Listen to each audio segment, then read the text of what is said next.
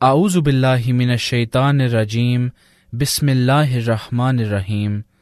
In the name of Allah, the most gracious, the ever merciful.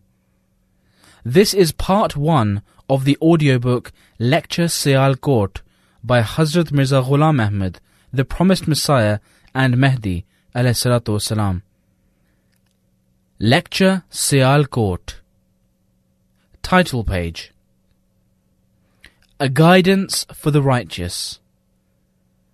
I have received glad tidings from the unseen, that I am the reformer of this faith and the guide. I am the Messiah, and proclaim aloud that I am the vicegerent of the King of Heaven. What a time, what an age, and what blessings! If you remain bereft, how very unfortunate you are. May I be disgraced if in my heart I have any desire other than that of the Beloved. A lecture by the name of Islam, written by God's Messenger, the Promised Messiah and Mahdi, Hazrat Mirza Ghulam Ahmad of Qadian. Read out before a grand gathering at Sialkot on the 2nd of November 1904. Introductory note by Mola Bakhsh Ahmadi Bhatti of Javinda district, Sialkot. Blessed be the advent of the promised Mahdi. Blessed be the coming of the promised Messiah. Sialkot today is the envy of paradise. May God bless this honor and distinction. The great Imam has indeed arrived. Blessed be the just and praiseworthy arbiter. Pardon us on his account, O gracious Lord. May thy grace, mercy, and bounty bless us all. God be thanked that the land of Sialkot has been honoured with the presence of a large number of supporters of the Jamaat, whose hearts are full of genuine love and devotion. After the Promised Messiah's successful visit to Lahore, the Sialkot Jamaat made a humble request that Hazur may also kindly visit Sialkot. Hazur, who is all compassion and mercy, granted this request, and along with his family and followers travelled by train to Sialkot via Lahore on the 27th of October 1904. On all the railway stations en route, members of local Jamaats were gathered to welcome the Promised Messiah. The train reached Sialkot at 6:30 p.m. The Maulvis had already started stirring up trouble and inciting people, and were telling them that whoever went to see Mirza Sahib, his marriage would be annulled, and he would become an apostate. But when has God allowed such opposition to succeed? People were overflowing with excitement, and were so eager to see the Promised Messiah that thousands of them gathered at the station platform, on the roads, and in the bazaars. At the arrival of Hazur, the atmosphere was like a carnival. For about a week, there was so much religious zeal and fervour as has not been seen in Sialkot before or since. The arrangements the Sialkot Jamaat had made for guests were commendable from every point of view. It was indeed an auspicious occasion for the Sialkot Jamaat, that the God's blessed Messiah prepared this lecture and had it read out in this city. Blessed be you who dwell in this city, which the appointed one of God loves like his native land. For God's Messiah came to you, and you were granted the honor of hosting this historic Jalsa. O land of Sialkot, blessed are you. Be merry and sing songs of joy that the Mahdi has visited you. O God's Messiah, may the world see the light of guidance by the blessing of your presence, and may it come out of the abyss of darkness. Ameen. Mola Bakhsh Bhatti Ahmadi, Javinda, Tehsil Zafarwal, District Sialkot, Naib Muhafiz, District Office, Sialkot. Bismillahir Rahmanir Rahim. Nahmaduhu wa nusalli ala rasulihil kareem. Islam. If we look at the world's religions, we find that each one of them, with the exception of Islam, contains one defect or the other. This is not because they were actually false from the beginning, but because after the advent of Islam, God stopped supporting them, and they became like a garden which has no gardener, and no arrangement for its irrigation and management. As a result, flaws gradually crept into these religions. All fruit-bearing trees dried up and were replaced by a profusion of thorns and bushes. True spirituality, which is the basis of religion, totally disappeared, and mere empty words were left. However, God did not treat Islam in this way because He wished this garden to remain green forever. That is why He irrigated it afresh in each century and protected it lest it should dry up. Whenever a servant of God appeared at the turn of each century as a reformer, the ignorant people vehemently opposed him and strongly detested any attempt to correct the errors which had become a part of their habit and custom. Still, God Almighty did not abandon His practice. During the final battle between guidance and misguidance in these latter days, and finding the Muslims in a state of ignorance at the turn of the 14th century, Hijrah, and the beginning of the final millennium, God once again remembered His word and revived the Muslim faith. Other religions were never so revived after the advent of our Holy Prophet sallallahu alaihi wasallam. Therefore, they all perished and were deprived of spirituality, as a result of which they were infested with a host of malpractices, just as a piece of cloth which remains unwashed keeps gathering dust.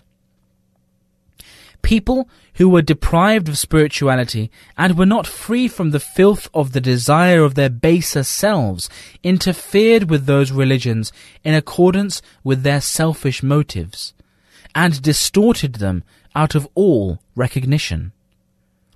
For an example, let us take the case of Christianity, whose principles were so pure and undefiled in the beginning. Although the teaching preached by the Messiah was not so perfect as the teaching of the Holy Quran, because the time for a perfect teaching had not yet arrived, and human capabilities were not mature enough at the time, still, in the context of the prevailing conditions, it was the most appropriate teaching. It guided to the same God as did the Torah.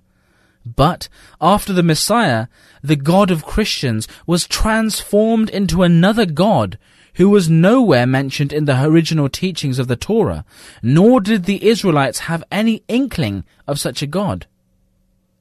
Belief in this new God disturbed the entire dynamics of the Torah, and its teachings regarding deliverance from sin and attainment of piety and purity became corrupted.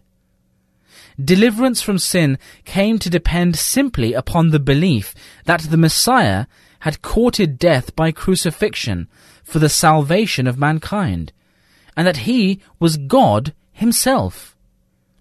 Many of the timeless commandments of the Torah were also violated, and the Christian faith underwent such a change that even if the Messiah Himself were to return, He would fail to recognize it. It is most astonishing that the people who had been enjoined to follow the Torah so brazenly flouted its commandments.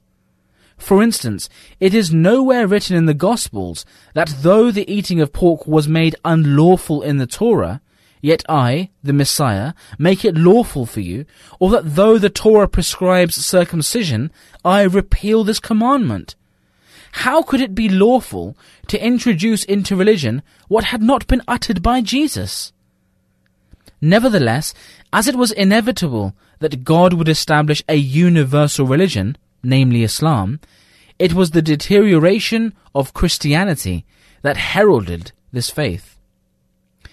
It is a proven fact that Hinduism too had become corrupted before the coming of Islam. Idol worship had become rampant all over India. One of the traces of that decadence is the belief of the Aryas that God is dependent upon matter for creation, while the fact is that God stands in no need of matter for the exercise of his attributes. In consequence of this false doctrine, they had to adopt yet another false and idolatrous doctrine, according to which all minuscule particles in the universe and all spirits are eternal and uncreated. Alas, had they pondered deeply over the attributes of God, they would never have said such a thing. Because, like humans, if God too needs matter for the exercise of his eternal attribute of creation, how is it that, unlike humans, he does not require matter for his attributes of hearing and seeing? Man cannot hear without the medium of air, nor can he see without the medium of light. Does Parmeshwar also suffer from a similar shortcoming?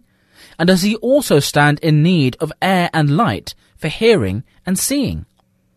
If he is not dependent on air and light, then, for a certainty, he is not dependent on matter for manifesting his attribute of creation. It is simply illogical to assert that God stands in need of matter for the manifestation of his attributes. To ascribe human characteristics to God, and to say that creation from nothing is impossible, and to impute human shortcomings to him, is indeed a great mistake. Human beings are finite, while God is infinite, and with his infinite power he can bring into existence other beings. This is what divine power is. God does not require matter for any of his attributes. If he did, he would not be God. There is nothing that can stop him from doing whatever he wills. If, for instance, he willed to create the heaven and earth all in a moment, would he not be able to do so? Those among the Hindus who were learned and blessed with spirituality and were not slaves to dry logic never held the belief which Aryas today hold about Parmeshwar. This doctrine is the result of a complete lack of spirituality. Thus, these religions came to suffer from such ills, some of which are unspeakable and even repugnant to the purity of the human self. All these symptoms were conditions precedent to Islam. A reasonable person would admit that sometime before the advent of Islam, all faiths had become corrupted and had lost spirituality. Thus, our Holy Prophet sallallahu alaihi wasallam was the greatest reformer who brought the lost truth back into the world. No prophet shares with our Holy Prophet sallallahu alaihi wasallam the distinction that he found the entire world steeped in darkness, and he turned its darkness into light. Nor did he die until the entire people among whom he appeared had shed the garb of shirk and put on the gown of tawheed. Not only that, but they attained the highest levels of faith. They displayed such unprecedented sincerity, faithfulness, and certainty as was not to be found anywhere in the world. No prophet of God ever achieved such a kind and degree of success except the Holy Prophet sallallahu alaihi wasallam. The prime argument in favor of the Holy Prophet's prophethood is that he graced the world with his presence at a time when it was steeped in darkness and was in dire need of a great reformer. And he did not die before hundreds of thousands of people had abandoned shirk and idol worship and had adopted tawheed and the right path. None but the Holy Prophet sallallahu alaihi wasallam could have brought about this great reformation. He taught human values to a people who were savages and brutes. In other words, he transformed brutes into men, men into civilized men, and civilized men into godly men. He infused spiritual qualities into them and established their communion with the true God.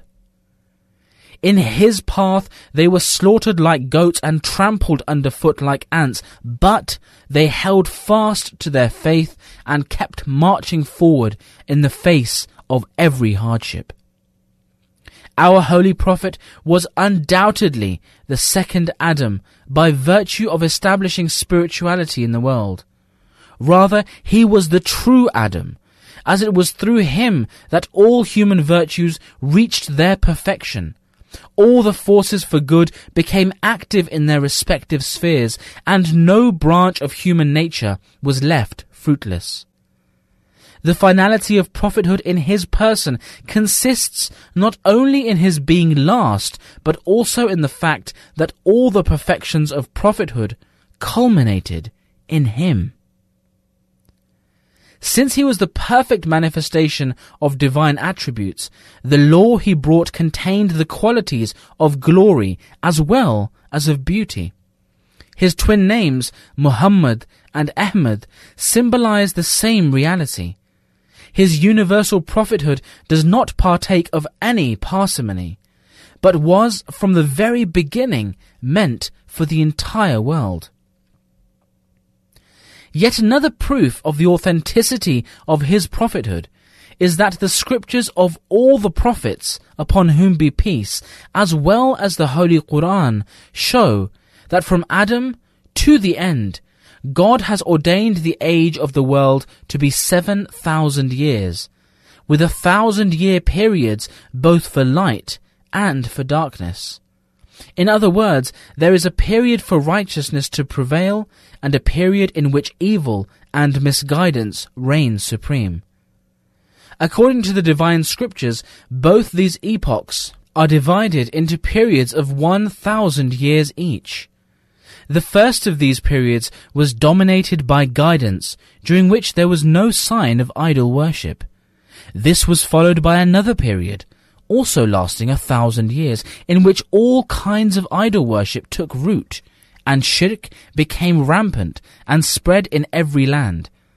In the third millennium, the foundation of Tawheed was laid afresh, and it spread in the world as far as God willed. Then, during the fourth millennium, darkness reappeared. The Israelites went astray, and Christianity died right at its birth, as if its birth and death had taken place at the same time. Then came the fifth millennium, which was the age of guidance. The advent of our Holy Prophet sallallahu alaihi wasallam took place in this millennium. Through him, God re-established Tawheed in the world. The mere fact that he appeared in the millennium which had been destined for guidance since eternity is enough to prove that he was from God. This is not only my view, but all the divine scriptures testify to it. This fact also proves the authenticity of my own claim of being the promised Messiah, because, according to this division of periods, the sixth millennium is the time of darkness and evil. This 1,000-year period starts 300 years after the Hijrah and ends at the turn of the 14th century. The Holy Prophet sallallahu alaihi wasallam had designated those belonging to the sixth millennium as Fajr A'waj. The seventh millennium in which we live is that of light and guidance. Since it is the last millennium, it was inevitable that the Imam of the latter days should be born at the turn of this millennium.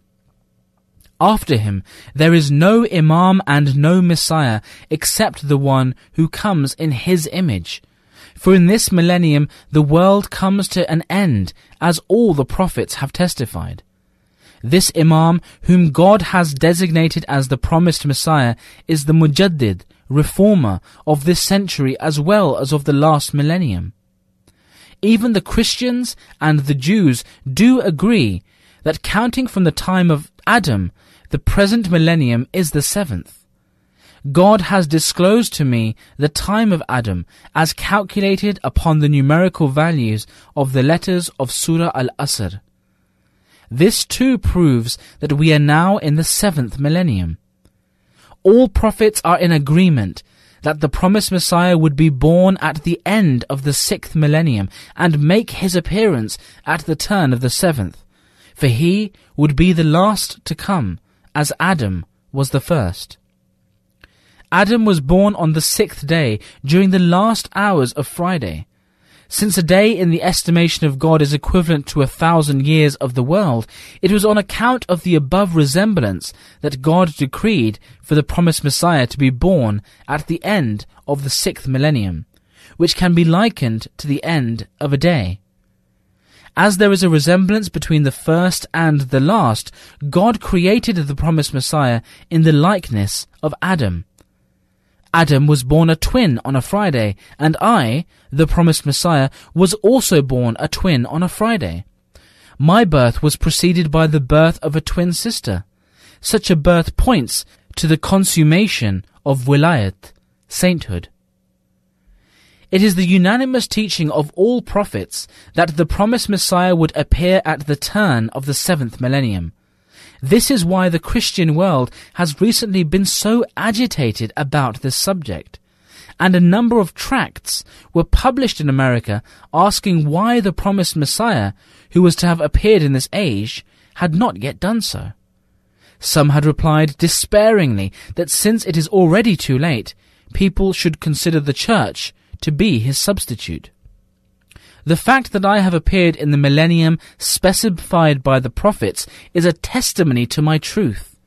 Had there been no other proof, this alone would have sufficed for a true seeker after truth, and its rejection would imply the rejection of all divine scriptures.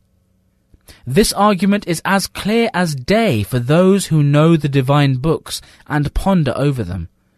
Rejecting this argument amounts to rejecting all prophethood, confounding all calculations, and disturbing the divine scheme of things. It is not correct to say, as some people do, that since no one knows of the Day of Judgment, it is therefore not possible to specify the age of the world from Adam to the end to be 7,000 years. Such are the people who have never properly deliberated upon divine scriptures. These are not calculations that I have just made on my own. Rather, they have long been accepted by the scholars from among the people of the book, and even some eminent Jewish scholars have been of the same view. It is also clear from the Holy Quran that the age of the progeny of Adam, from Adam to the end, is 7,000 years. All previous scriptures agree with this, and this is also what is inferred from the verse, Inna yawman inda rabbika ka'alfi sanatim mimma ta'uddun. Verily, a day with thy Lord is 1,000 years of your reckoning. Surah Al-Hajj, chapter 22, verse 48. All the prophets have clearly communicated the same tidings. As I have already pointed out, the numerical values of the letters of Surah Al-Asr indicate clearly that the advent of the Holy Prophet ﷺ took place in the 5th millennium after Adam. According to this reckoning, ours is the 7th millennium. I cannot deny that which has been revealed to me by God, nor do I see any reason for rejecting the unanimous verdict of all the prophets of God. Since there is such strong evidence, and as has been revealed by authentic hadiths and the Holy Quran, that this is the last era, can there be any doubt that this indeed is the last millennium? What is more, the promised Messiah was supposed to appear at the turn of the last millennium.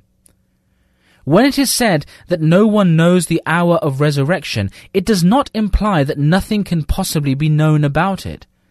If such were the case, then all the signs mentioned in the Holy Quran and authentic hadiths regarding resurrection would stand rejected, because they constitute the very source of our knowledge about the proximity of the day of resurrection. God Almighty has said in the Holy Quran that in the latter days canals would flow, books and newspapers would be published in large numbers, and camels would fall into disuse. we find that all these prophecies have come to be fulfilled in our time. Camels, for instance, have been replaced by railway as a means of commercial transport. We can, therefore, conclude that the day of resurrection is close at hand. In the verse, اقتربت الساعة, and in many other verses, God Himself warned us long ago that the day of resurrection is near. Hence, the Sharia does not mean that the time of resurrection is a complete mystery. On the contrary, all prophets have spoken of the signs of the last age, as have the Gospels. But it is also true that no one has exact knowledge of the hour. God is omnipotent, and after the lapse of 1,000 years, He can add a few more centuries, for fractions do not count in such calculations. It is just like the period of pregnancy, which can at times be prolonged. Just consider that although most babies are born within a period of 9 months and 10 days, still no one knows the exact hour when the labor pains will begin. Similarly, though 1,000 years may pass before the world comes to an end, but no one knows the exact hour of resurrection. Rejecting the arguments given by God in favor of imamat and nubuwwat, spiritual leadership and prophethood, amounts to rejecting one's faith. It is quite evident that all signs indicating the approach of the last day have made their appearance together, and a great revolution is taking place in the world. Most of the signs of the last day mentioned by God Almighty in the Holy Quran have been duly fulfilled. It is evident from the Holy Quran that when the day of resurrection draws near, canals would flow, books would be printed in large numbers, mountains would be blown up, rivers would be dried up, a large part of the earth would be brought under cultivation, contact among peoples would become easy and frequent. There would be a great religious fervor among the masses, and nations would fall upon the religions of other nations and try to annihilate them altogether. In those days, a heavenly trumpet would be blown, and all people would be united under one religion, with the exception of the worthless dispositions who do not deserve the heavenly feast. This prophecy, mentioned in the Holy Quran, refers to the advent of the promised Messiah, and it is for this reason that it has been mentioned after the account of Gog and Magog, two nations that have also been mentioned in the earlier scriptures. They are so named because they will make extensive use of Ajij, i.e. fire. They will dominate the world and attain every height. Then a great transformation will be brought about by heaven, and the era of peace and harmony shall finally be ushered in. Furthermore, it is mentioned in the Holy Quran that in those days many mines and hidden things will be dug out of the earth. The eclipse of the sun and the moon shall take place, and the plague shall spread far and wide, and camels will be rendered useless, because a new mode of transportation would appear to replace them. This is what we see today. All commerce and trade which was conducted in the past by means of camels is now being carried on through railways.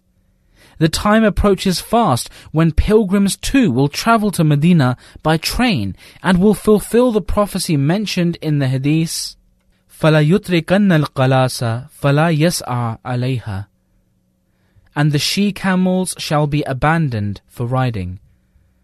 To sum up, these are the signs of the latter days which have been fulfilled word for word, thus proving that the present era is the last era of the world.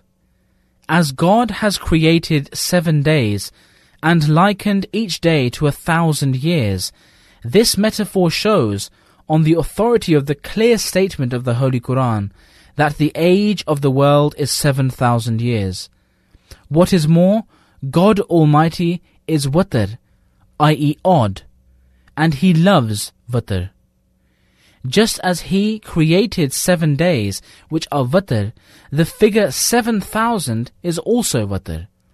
From all this we may infer that this is the last age and the final era of the world, at the turn of which the promised Messiah was destined to appear according to the divine scriptures. Nawab Siddiq Hasan Khan testifies in his book Hujajul Kirama that none of the recipients of visions in Islam have fixed the age of the promised Messiah beyond the turn of the 14th century. The question naturally arises as to why the promised Messiah was to appear from among the Muslims. The answer is that Allah the Almighty has promised in the Holy Quran that the Holy Prophet ﷺ's prophethood shall bear a close resemblance to the era of Moses, both with regard to its beginning and its end. The first of these similarities was with regard to the first era, the era of the Holy Prophet ﷺ himself, and the other similarity was to appear in the latter days. The first similarity is that just as Moses was granted a final victory against Pharaoh and his hordes, so was the Holy Prophet granted a decisive victory against Abu Jahl, the Pharaoh of his age, and his hordes. God destroyed them all and established Islam in the Arabian Peninsula, and by the help of God, this prophecy came true. Inna arsalna ilaykum rasulan shahidan alaykum kama arsalna ila fir'auna rasula. Verily, we have sent to you a messenger who is a witness over you, even as we sent a messenger to Pharaoh. Surah Al-Muzammil, chapter 73, verse 16. The similarity relating to the latter days is that God Almighty sent a prophet in the last days of the Mosaic dispensation, who was against jihad, had nothing to do with religious warfare, and preached forgiveness and mercy. And Jesus ﷺ had appeared at a time when the moral condition of Israelites had badly deteriorated, and their character and conduct were thoroughly corrupted. They had also lost their kingdom and lived under the dominion of the Roman Empire. Jesus had appeared at the turn of the 14th century after Moses, and since the chain of Israelite prophets came to an end with him, he was as such the last link in the Israelite prophethood.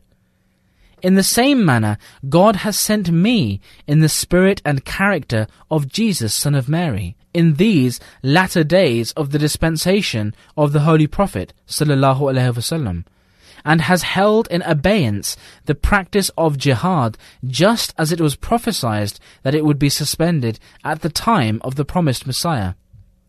Moreover, I have been endowed with the teaching of forgiveness and forbearance.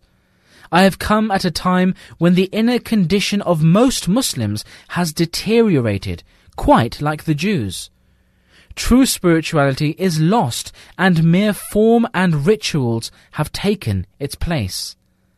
The Holy Quran had already foretold about this state of affairs. For instance, it uses the same words for the Muslims of the latter days as for the Jews. The Holy Quran says, فَيَنْظُرَ كَيْفَ تَعْمَلُونَ, that he may then see how you act. Surah Al-A'raf, chapter 7, verse 130.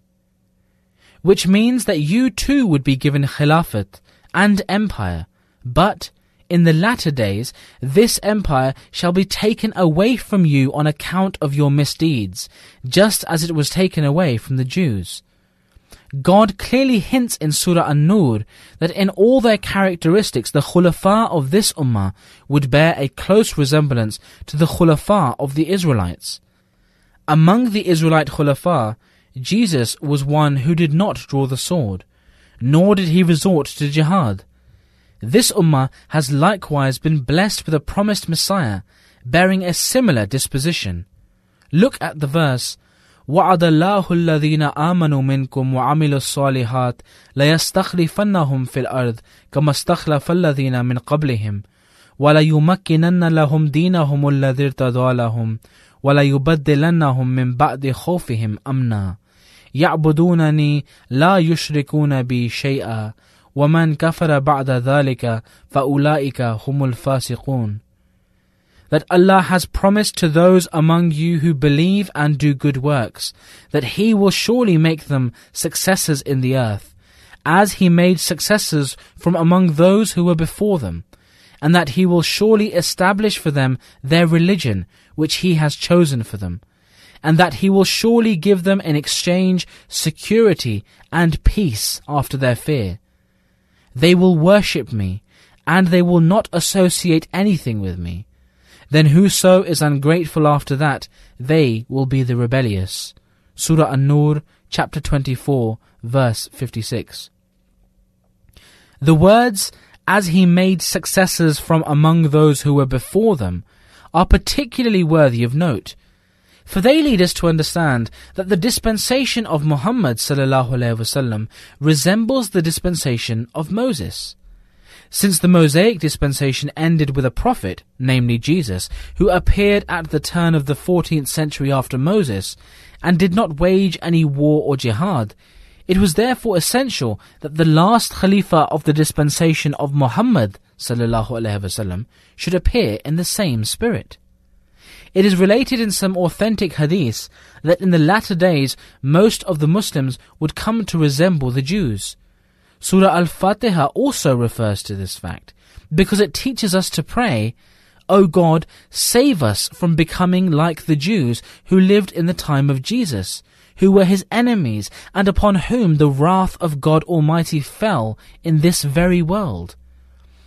It is the way of God Almighty that whenever He gives a command to a people or teaches them a prayer, it implies that some among them would commit the sin they have been warned against.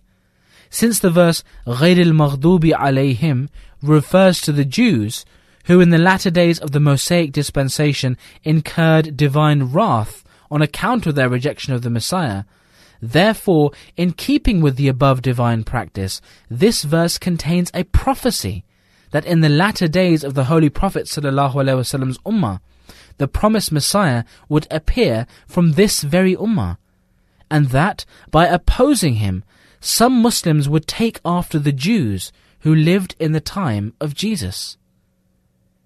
The objection simply does not arise as to why the promised Messiah was named Jesus in Hadith if he was to appear from among the Muslims, for it is the divine practice to name some people after others. Abu Jahl, for instance, has been called the Pharaoh in Hadith.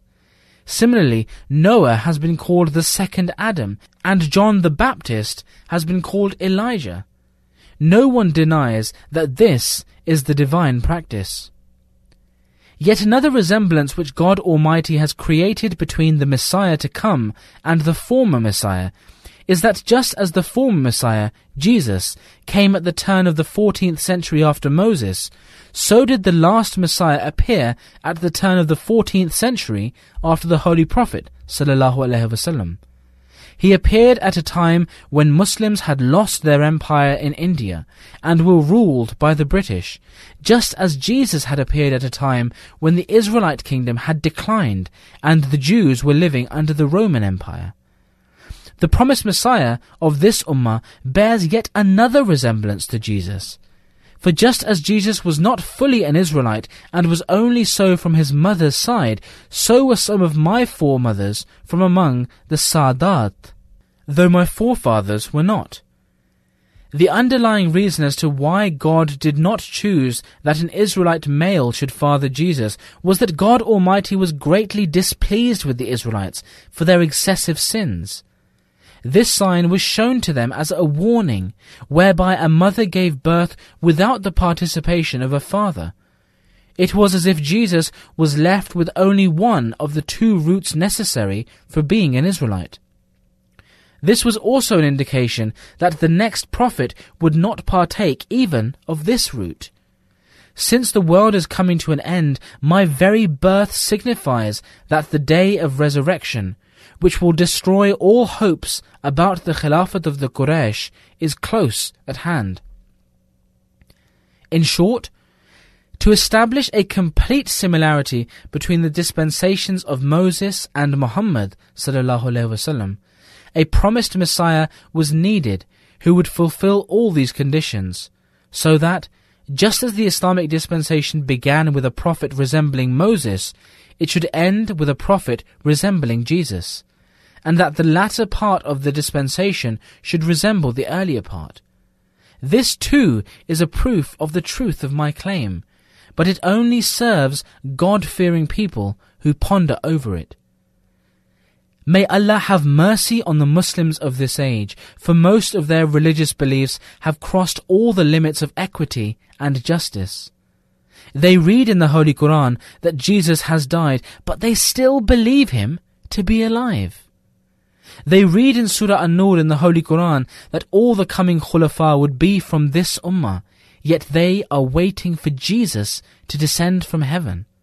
They read in Sahih Bukhari and Sahih Muslim that Jesus, who was promised to appear for this dispensation, would belong to this very ummah, yet they are waiting for the Israelite Jesus. They read in the Holy Quran that Jesus will never return to the world, and yet they want to bring him back to the world.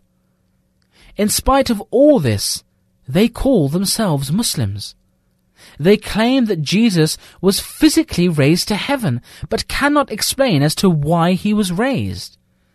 The Jews had only disputed his spiritual ascension because they believed that his spirit was not raised to heaven like the spirits of the faithful are, for he had suffered death by crucifixion. And one who dies on the cross is accursed, and his spirit is not exalted to heaven, i.e. towards God. The Holy Quran had to give its verdict on this very dispute, since it claims to point out the errors of the Jews and Christians and to arbitrate on their disputes. The Jews contended that Jesus, the Messiah, was not amongst the faithful, and had not attained salvation, and that his soul had not been exalted to God. Thus, the question that needed to be settled by the Holy Quran was whether or not Jesus the Messiah was a believer and a true prophet of God, and whether or not his spirit was exalted to God Almighty like the spirits of true believers. If the verse بَلْ رَفَعُ اللَّهُ إِلَيْهِ, on the contrary, Allah exalted him to himself, Surah Nisa chapter 4 verse 159, means that God Almighty raised Jesus physically to the second heaven, how then was the dispute settled? It would appear that God did not even understand the dispute and gave a verdict that was irrelevant to what the Jews had claimed. What is more, the verse clearly says that Jesus was exalted towards God and not towards the second heaven. The question is, does God reside in the second heaven? And is it essential for salvation that the physical body should accompany the spirit to heaven? The amazing thing is that in the verse بَلْ رَفَعُ اللَّهُ إِلَيْهِ there is no mention of heaven at all. It only says that God exalted the Messiah towards himself. Tell us whether Abraham, Ishmael, Isaac, Jacob, Moses, and the Holy Prophet, peace and blessings of Allah be upon them all, were exalted to some other place and not towards God. Here I proclaim with all the emphasis at my command that ascribing exaltation towards Allah only to Jesus, to the exclusion of all other prophets, is a grave blasphemy. There could be no greater blasphemy, for this would imply that no prophet, with the sole exception of Jesus, was ever exalted towards God. The fact, on the contrary, is that the Holy Prophet himself testified to their exaltation on his return from Mi'raj. One must remember that the exaltation of Jesus has been mentioned only to refute the allegation of the Jews and as an admonition to them. Otherwise, all prophets and messengers and true believers partake of this exaltation, and every believer is exalted after death. It is to this exaltation that this verse of the Holy Quran refers. هَذَا ذِكْرٌ وَإِنَّ لِلْمُتَّقِينَ لَحُسْنَ مَآبٍ جَنَّاتِ عَدْنٍ مُفَتَّحَةً لَهُمُ الْأَبْوَابِ.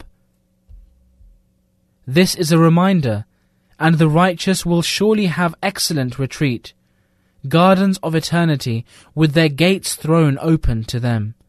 Surah Sa'd, chapter 38, verses 50 to 51. But a disbeliever is not exalted, as this verse points out, لا تفتح لهم أبواب السماء. The gates of heaven will not be opened for them. Surah Al-Araf, chapter 7, verse 41. Those who were mistaken in this regard before my advent will be pardoned, because they were neither reminded nor taught the true meanings of the word of God. But now I have reminded you and taught you the true meanings. Had I not come, there could have been some justification for following the traditional beliefs, but now there is no justification whatsoever. Both the heaven and the earth have borne witness to the truth of my claim. Some saints of this ummah have even mentioned my name and place of birth, and have testified to my being the promised Messiah. Some of them had passed away 30 years before my advent, and I have already published their testimonies. In this very age, some men of God, with hundreds of thousands of followers, have testified to the truth of my claim, having received revelations from God and having heard from the Holy Prophet in dreams. Thousands of signs have so far been manifested at my hand. The prophets of God have also pointed out the time and age of my appearance. If you only think of it, your very hands and feet and hearts would testify to the truth of my claim. Weakness of conduct has crossed all limits, and most people have forgotten the sweetness of faith. All this weakness, error, misguidance, materialism and darkness which has taken people hostage naturally calls for someone to rise up and help them. And yet, I have only been called Dajjal.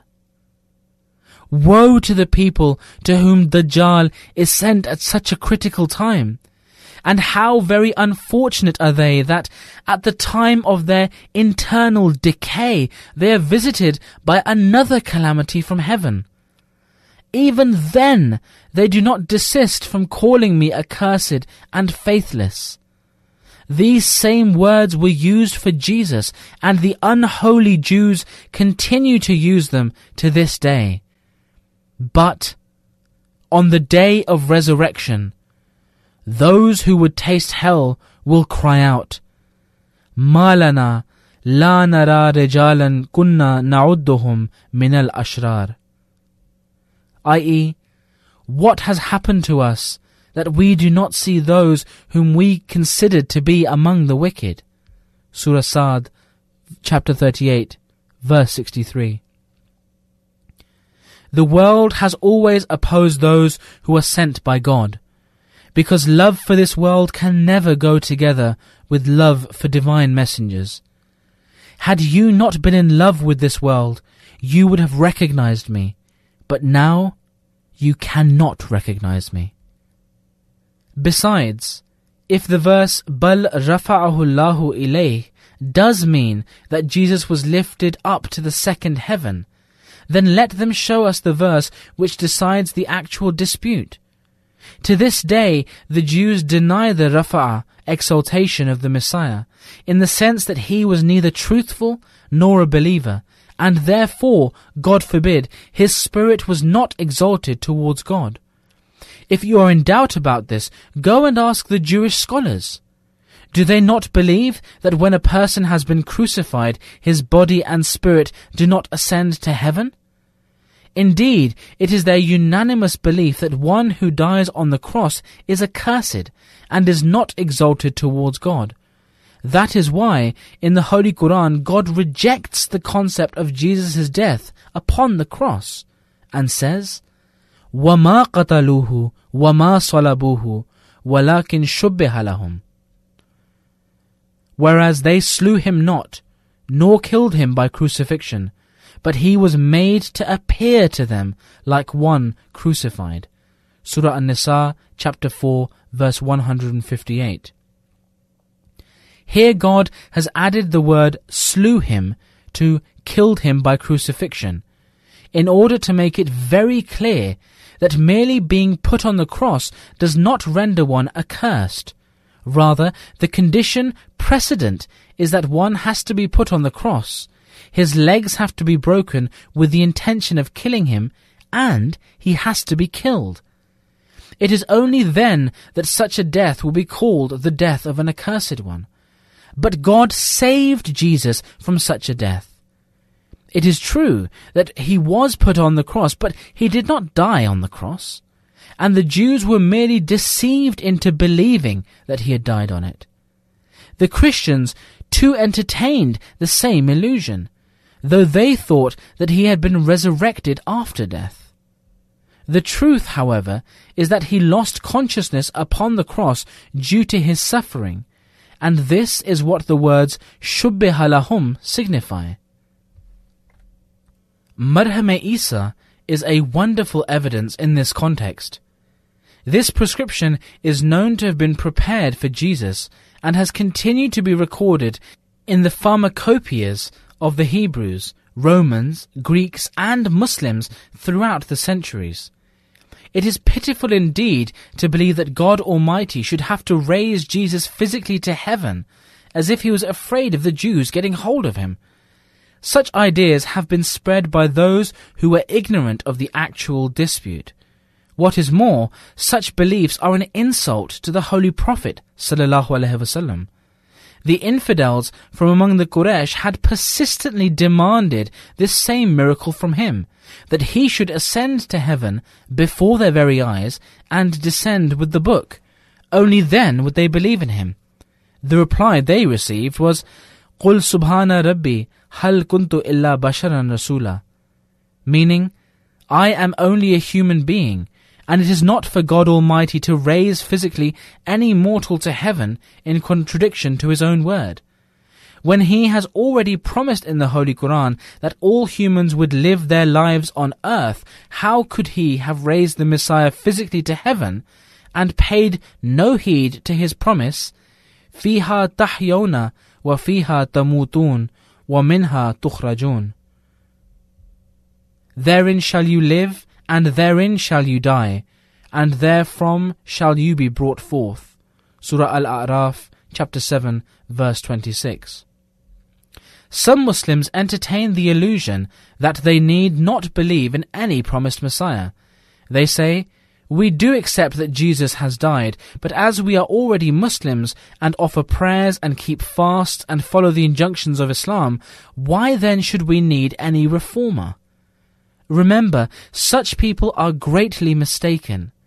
How in the first place can they claim to be Muslims when they do not obey the command of God and the Holy Prophet ﷺ?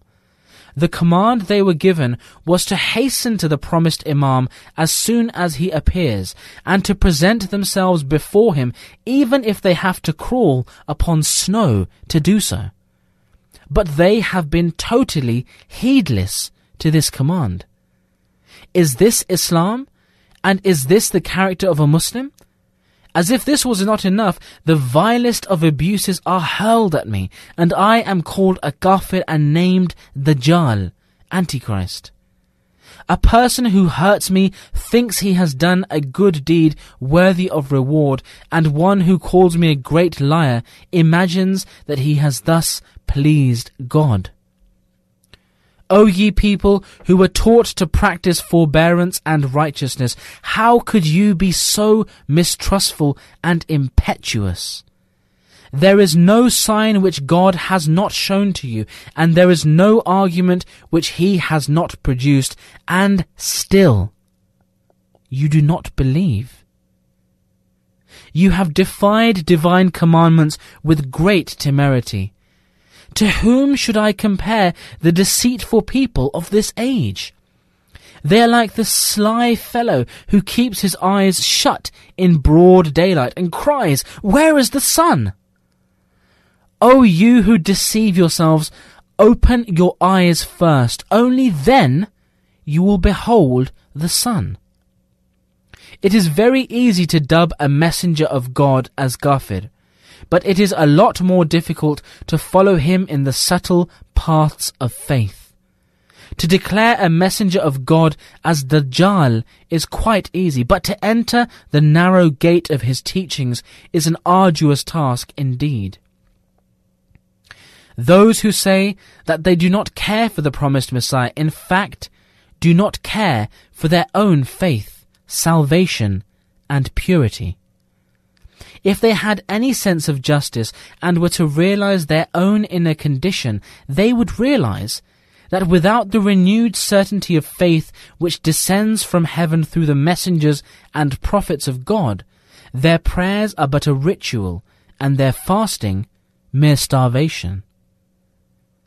The fact is that no one can attain true deliverance from sin, nor can one truly love God or fear him as he deserves to be feared, until one attains true knowledge and strength through God's own grace and mercy. It is evident that true knowledge is the basis of all fear and love, and it is only after one has gained knowledge and recognition of a thing that love, desire, fear, or aversion for that particular thing takes root in one's heart. It is of course true that one cannot attain true knowledge until God grants it, and it cannot benefit anyone except through God's grace. This knowledge then opens the door of seeking and recognizing the truth. It is only through repeated acts of divine grace that this door remains open and is not shut thereafter. Spiritual knowledge, in short, can only be attained through divine grace, and through it alone can it survive. Divine grace purifies and illuminates knowledge, removes the intervening veils, and cleanses the nafs amara, the self that incites to evil, of all its impurities. It bestows strength and life upon the soul, and releases the baser self from the prison of sin and purges it of its evil passions. Also, this grace salvages one from the flood of carnal passions, and a kind of transformation takes place in man, and he develops a natural aversion for sin. Thereafter, the very first urge felt by the soul through God's grace is called dua, supplication. Do not think that we already pray every day and that the salat we offer is also prayer, for the prayer which follows true knowledge and is born of divine grace is of an altogether different colour and complexion. Such prayer is a thing that consumes. It is a fire that melts. It is a magnetic force that draws divine mercy. It is a death, but ultimately gives life. It is a raging flood, but finally turns into a boat. Through it every wrong is redressed, and every poison finally becomes an antidote. Blessed are the prisoners who never tire of supplication, for they shall one day be freed. Blessed are the blind who are not listless in their prayers, for they shall one day see. Blessed are those lying in graves who supplicate to God for help and succor, for one day they shall be taken out of their graves. Blessed are you who never tire of supplication. Your soul melts in prayer. Your eyes shed tears, and a fire kindles in your breast, which takes you to dark closets and wildernesses, so that you may taste solitude, and drives you to restlessness and near madness. For you shall finally receive divine bounties. The God to whom I invite is very gracious, merciful, modest, true, and faithful. He bestows his mercy on the humble ones. You too should be faithful and pray with all sincerity and faith, so that he may bestow his mercy on you. Disassociate yourselves from the commotion of the world and do not give religious complexion to your egoistic disputes. Accept defeat for the sake of God, so that you may become heirs to great victories. God will show miracles to those who supplicate, and those who ask will be blessed with extraordinary grace. Prayer comes from God, and to Him it returns. Through prayer, God becomes as close to you as your very life. The first blessing of prayer is that it brings about a holy change in a person, as a consequence of which God also brings about a transformation in His attributes. His attributes are indeed immutable, but for such a transformed person He shows a different manifestation of which the world knows nothing. It would seem as if He had become another God, whereas in fact there is no other God. The truth is that it is a new manifestation of His which portrays Him in an altogether different light.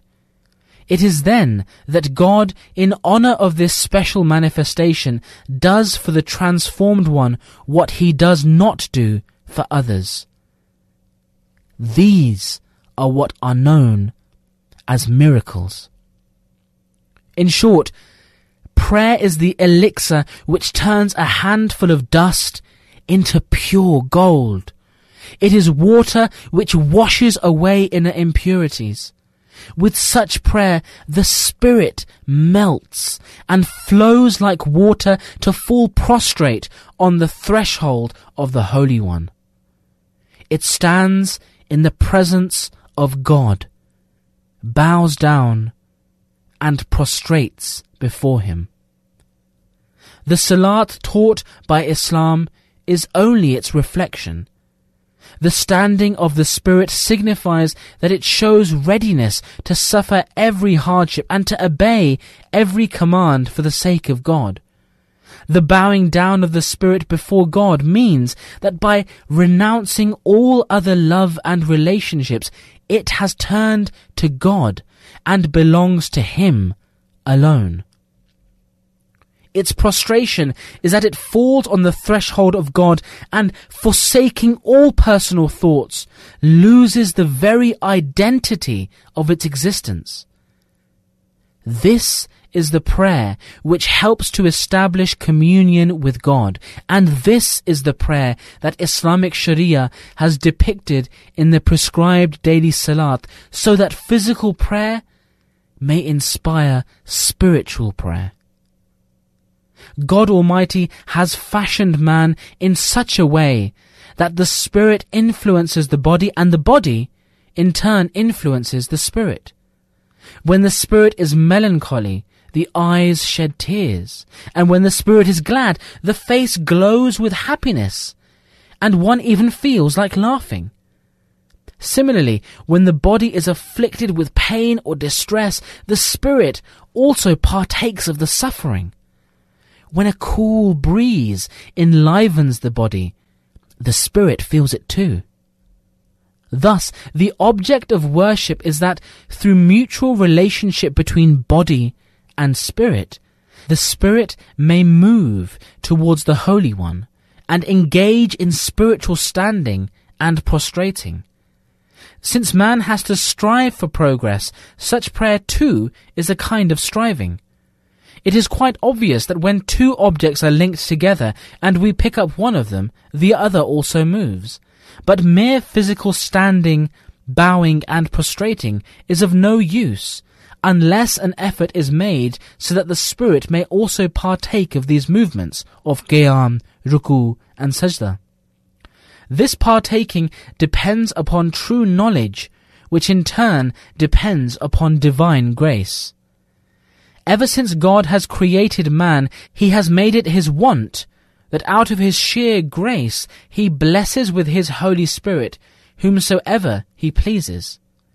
Then, with the help of the Holy Spirit, He infuses His love into such a person, grants him truth and perseverance, strengthens his knowledge with various science, and removes his weaknesses until he is practically ready to lay down his very life in his path. He establishes such an unbreakable relationship with the eternal being as no calamity can destroy and no sword can sever. For this love is neither based on temporary motives nor associated with the desire for paradise or fear of hell, nor has it anything to do with worldly comfort or, for that matter, with wealth and riches. Rather, it is a relationship which is known only to God. What is even more strange, the captive of such love cannot grasp the real nature of this relationship, nor can he understand its whys and wherefores, because it is a timeless relationship. It is not based on spiritual knowledge and understanding, for that only comes afterwards to illumine the relationship. It is like fire, which is inherent in a stone, but the sparks only appear when it is rubbed. Such a person, on the one hand, possesses personal love for God Almighty, and, on the other, he has an overwhelming sympathy and desire for the reform of mankind. For this reason, not only does he enjoy a relationship with the divine that constantly draws him to God, but he also has a relationship with humankind that attracts their eager souls towards him. It is like the sun, which pulls the strata of the earth towards itself, and is itself pulled in some other direction. The same goes for the people who, in Islamic terminology, are called Nabi, prophet, Rasul, messenger, and Muhaddith, one who is blessed with divine converse. They are blessed with holy divine communication and converse. Miracles are shown at their hands. Most of their prayers find acceptance, and God Almighty frequently informs them of the acceptance of their prayers. Here, some unenlightened people are wont to object. How can we be different from God's messengers, while we too have true dreams? Our prayers are also heard at times, and we even sometimes receive revelation. According to such people, the prophets of God are impostors or self-deceived people who take pride in common things, while there is not the slightest difference between them and common people. This belief is rooted in arrogance and has ruined many people in this age. For a seeker after truth, however, these doubts are easily answered as follows. It is undoubtedly true that God has blessed a group of his servants with his grace, and has bestowed upon them a large part of his spiritual bounties, and, despite the fact that antagonistic and blind people have always rejected the prophets, the latter have invariably prevailed over them. Their supernatural light has always appeared in such a way that rational people have had to admit that there is a manifest difference between the prophets and their opponents. It is obvious that a destitute beggar possesses a few coins, and a king too has coins with which his coffers are full. But the beggar cannot claim to be equal to the king. Nor can a glowworm, because it radiates some light, claim to be equal to the sun. The reason why God has implanted in the souls of common people the seeds of experiencing dreams, visions, and revelations, albeit to a limited degree, is to enable them to recognize the prophets on the basis of their personal experience, and to apprise them of the incontrovertible proof of the truth of prophets, so that they are left with no excuse. Another quality of the chosen ones of God is that they strongly move people and draw them towards themselves. They are sent to the world to establish the spiritually enlightened generations. As the guidance they bring is based upon enlightened vision, they lift the veils of darkness between God and his creatures. It is through them alone that true knowledge of the divine, true love of God, piety, righteousness, eagerness, and felicity are born in the hearts. One who severs his relationship with them is like a twig that breaks off from the tree. The unique quality of this relationship is that, with the required compatibility, the growth of spiritual faculties begins the moment the bond is established. Also, the very moment this bond is broken, the spiritual condition begins to deteriorate. It is sheer arrogance to believe that one does not stand in need of God's messengers and prophets. Such a belief signifies the loss of faith, and such a person only deceives himself when he says, "Do I not offer the salat, observe the fast, and recite the kalimah?" He says this because he is bereft of true faith and zeal. Of course it is God who creates man, but look how he has also made one man the source of another man's birth. Hence, just like the physical father through whom man is born, there is also the spiritual father, who is the source of spiritual birth. Beware and do not deceive yourselves by following the mere form of Islam. Study the word of God closely and see what he requires, and it is that which you have been taught in Surah Al-Fatiha. اهدنا الصراط المستقيم صراط الذين أنعمت عليهم. Guide us on the right path, the path of those on whom thou hast bestowed thy blessings. Surah Fatiha, chapter 1, verses 6 to 7. While God enjoins you to supplicate 5 times a day for the blessings which belong to the prophets and messengers of God, how is it possible for you to acquire these blessings without their help? It is, therefore, essential, in order to help you attain the stage of certainty and love, that prophets of God should continue to appear from time to time, so that you may receive these blessings from them. Do you wish to challenge God Almighty and violate His eternal law? Can a sperm say that it did not want to be born of a father? Can the ears declare that they do not want to hear through the medium of air? Nothing can be more foolish than to challenge the age-old law of God Almighty. Finally, let it be clear that my advent in the present age is not for the reformation of the Muslims alone, but I have come to reform the people of all the 3 religions, Muslims, Christians, and Hindus, just as God has appointed me the promised Messiah for the Muslims and Christians, so am I the avatar for the Hindus. For the past 20 years or so, I have been proclaiming that just as I have appeared in the spirit of the Messiah, son of Mary, for the purpose of removing sins which have filled the earth, so have I come as Raja Krishna, one of the greatest avatars of the Hindu faith. In other words, I am the same person by virtue of spiritual reality. This is no fancy or speculation on my part. The God of heaven and earth has revealed to me, not once but a number of times, that for the Hindus I am Krishna, and for the Muslims and Christians I am the promised Messiah.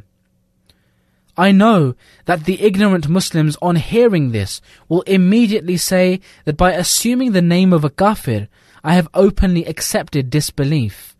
But this revelation is from God, and I have no choice but to proclaim it. Today, it is for the first time that I am announcing it before such a large gathering, for those who are from God are never afraid of the reproaches of fault-finders. End of part 1. A'udhu billahi minash shaitanir rajim. Bismillahir Rahmanir Rahim. In the name of Allah, the most gracious, the ever merciful. This is part 2 of the audiobook Lecture Sialkot by Hazrat Mirza Ghulam Ahmad, the promised Messiah and Mahdi alayhi salatu wasalam. Let it be clear that Raja Krishna, according to what has been revealed to me, was such a truly great man that it is hard to find his like among the rishis and avatars of the Hindus. He was an avatar i.e. prophet of his time, upon whom the Holy Spirit would descend from God. He was from God, victorious and prosperous. He cleansed the land of the Aryas from sin and was in fact the prophet of his age, whose teaching was later corrupted in numerous ways. He was full of love for God, a friend of virtue, and an enemy of evil. It was God's promise that in the latter days he would send someone, i.e. an avatar in his image. Hence, this promise has been fulfilled with my coming. Among other revelations regarding myself, I also received this revelation. है कृष्ण रुद्र गोपाल, तेरी महिमा गीता में लिखी गई है. That, O Krishna, slayer of swine and protector of cows, thy praise is recorded in the Gita. Hence, I love Krishna, because I have come in his image. Another resemblance between the two of us is that the same qualities that have been attributed to Krishna, for instance, his being the destroyer of sin. Hence, I love Krishna, because I have come in his image. Another resemblance between the two of us is that the same qualities that have been attributed to Krishna, for instance, his being the destroyer of sin, the consoler, and the nourisher of the poor, are also the qualities of the promised Messiah. From the spiritual point of view, therefore, Krishna and the promised Messiah are one and the same. It is only the regional terminology that is different. Now, in my capacity as Krishna, I warn the Aryas against some of their errors. One of them, which I have already mentioned, is that it is not right to believe that all the souls and particles of the universe, also known as Purkarti or Purmano, are uncreated and eternal. The fact is that there is nothing uncreated except Parmeshwar, who does not depend on anything for his existence. Anything that depends on others for its existence cannot be uncreated. Are the attributes of the spirits innate, and has nobody created them? If this is so, then the unions of souls with bodies can also come about by itself, and the coming together of material particles can take place on its own. If this were indeed so, you would be left with no rational argument to believe in the existence of Parmeshwar. If reason can accept the concept that souls with all their innate attributes are self-existent, then it would readily accept the other concept that the union and separation of souls and bodies is also self-existent. For once self-existence is considered to be a fact, there is no reason why one path should be left open and the other closed. No logic can justify such an approach. Moreover, this error has led the Aryas to yet another error, which is as much to their own disadvantage as the earlier mistake was detrimental to Parmeshwar. The Aryas consider salvation to be limited and for a fixed period, and the transmigration of souls as a yoke from which there is no escape. No sound mind can ever think of imputing such meanness and narrow-mindedness to the merciful and gracious God. When Parmeshwar had the power to grant eternal salvation, and he was Surabh Shaktiman, Almighty, one fails to comprehend why he should exercise such parsimony and deprive his servants of his grace.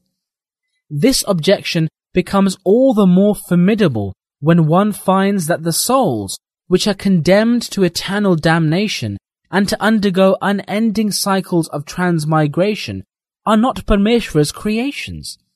In reply to this objection, the Aryas say, Parmeshwar did have the power to grant eternal salvation, for is he not Surabh Shaktiman? This limited salvation was only proposed so that the cycle of transmigration of souls may not break.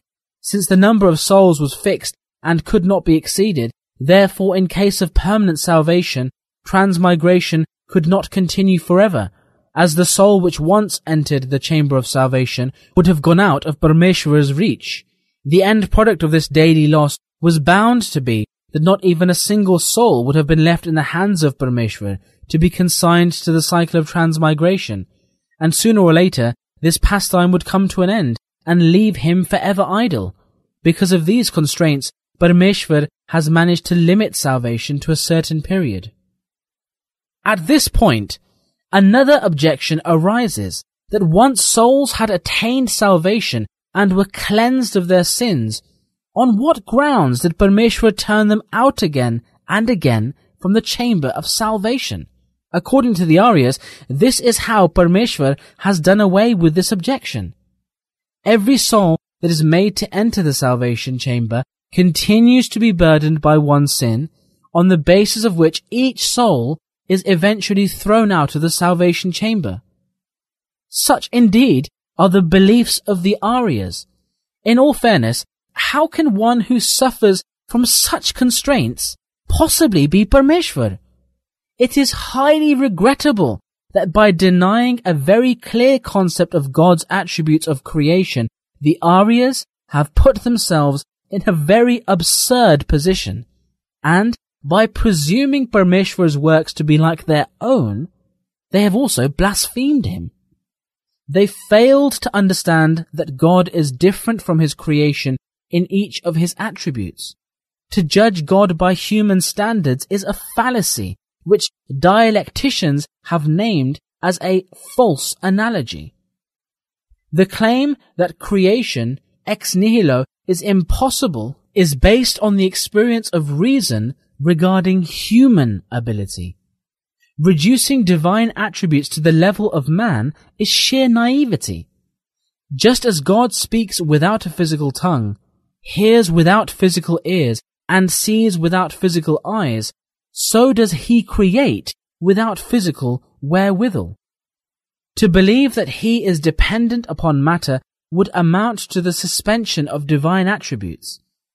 There is yet another grave error in this doctrine, for it makes every particle a co-partner with God, in the sense that every particle is uncreated and eternal. The idol worshippers associated only a few idols as partners with God, whereas this doctrine makes the whole world co-partner with him. For, according to its principles, every particle is God in its own right. God Almighty knows that I do not state all this out of any malice or enmity. On the contrary, I am certain that this could not possibly be the original teaching of the Vedas. I know of many self-styled philosophers who held such beliefs and ended up as atheists. I am afraid that if the Aryas do not renounce this doctrine, they too will suffer the same fate. Reincarnation, which springs from this doctrine, also seriously stigmatizes the grace and mercy of God Almighty. We find, for instance, that in a couple of square feet there can be billions of ants. A mere drop of water may contain thousands of organisms, and the rivers, oceans, and jungles are so full of all kinds of animals and insects that the number of human beings bears no comparison to them.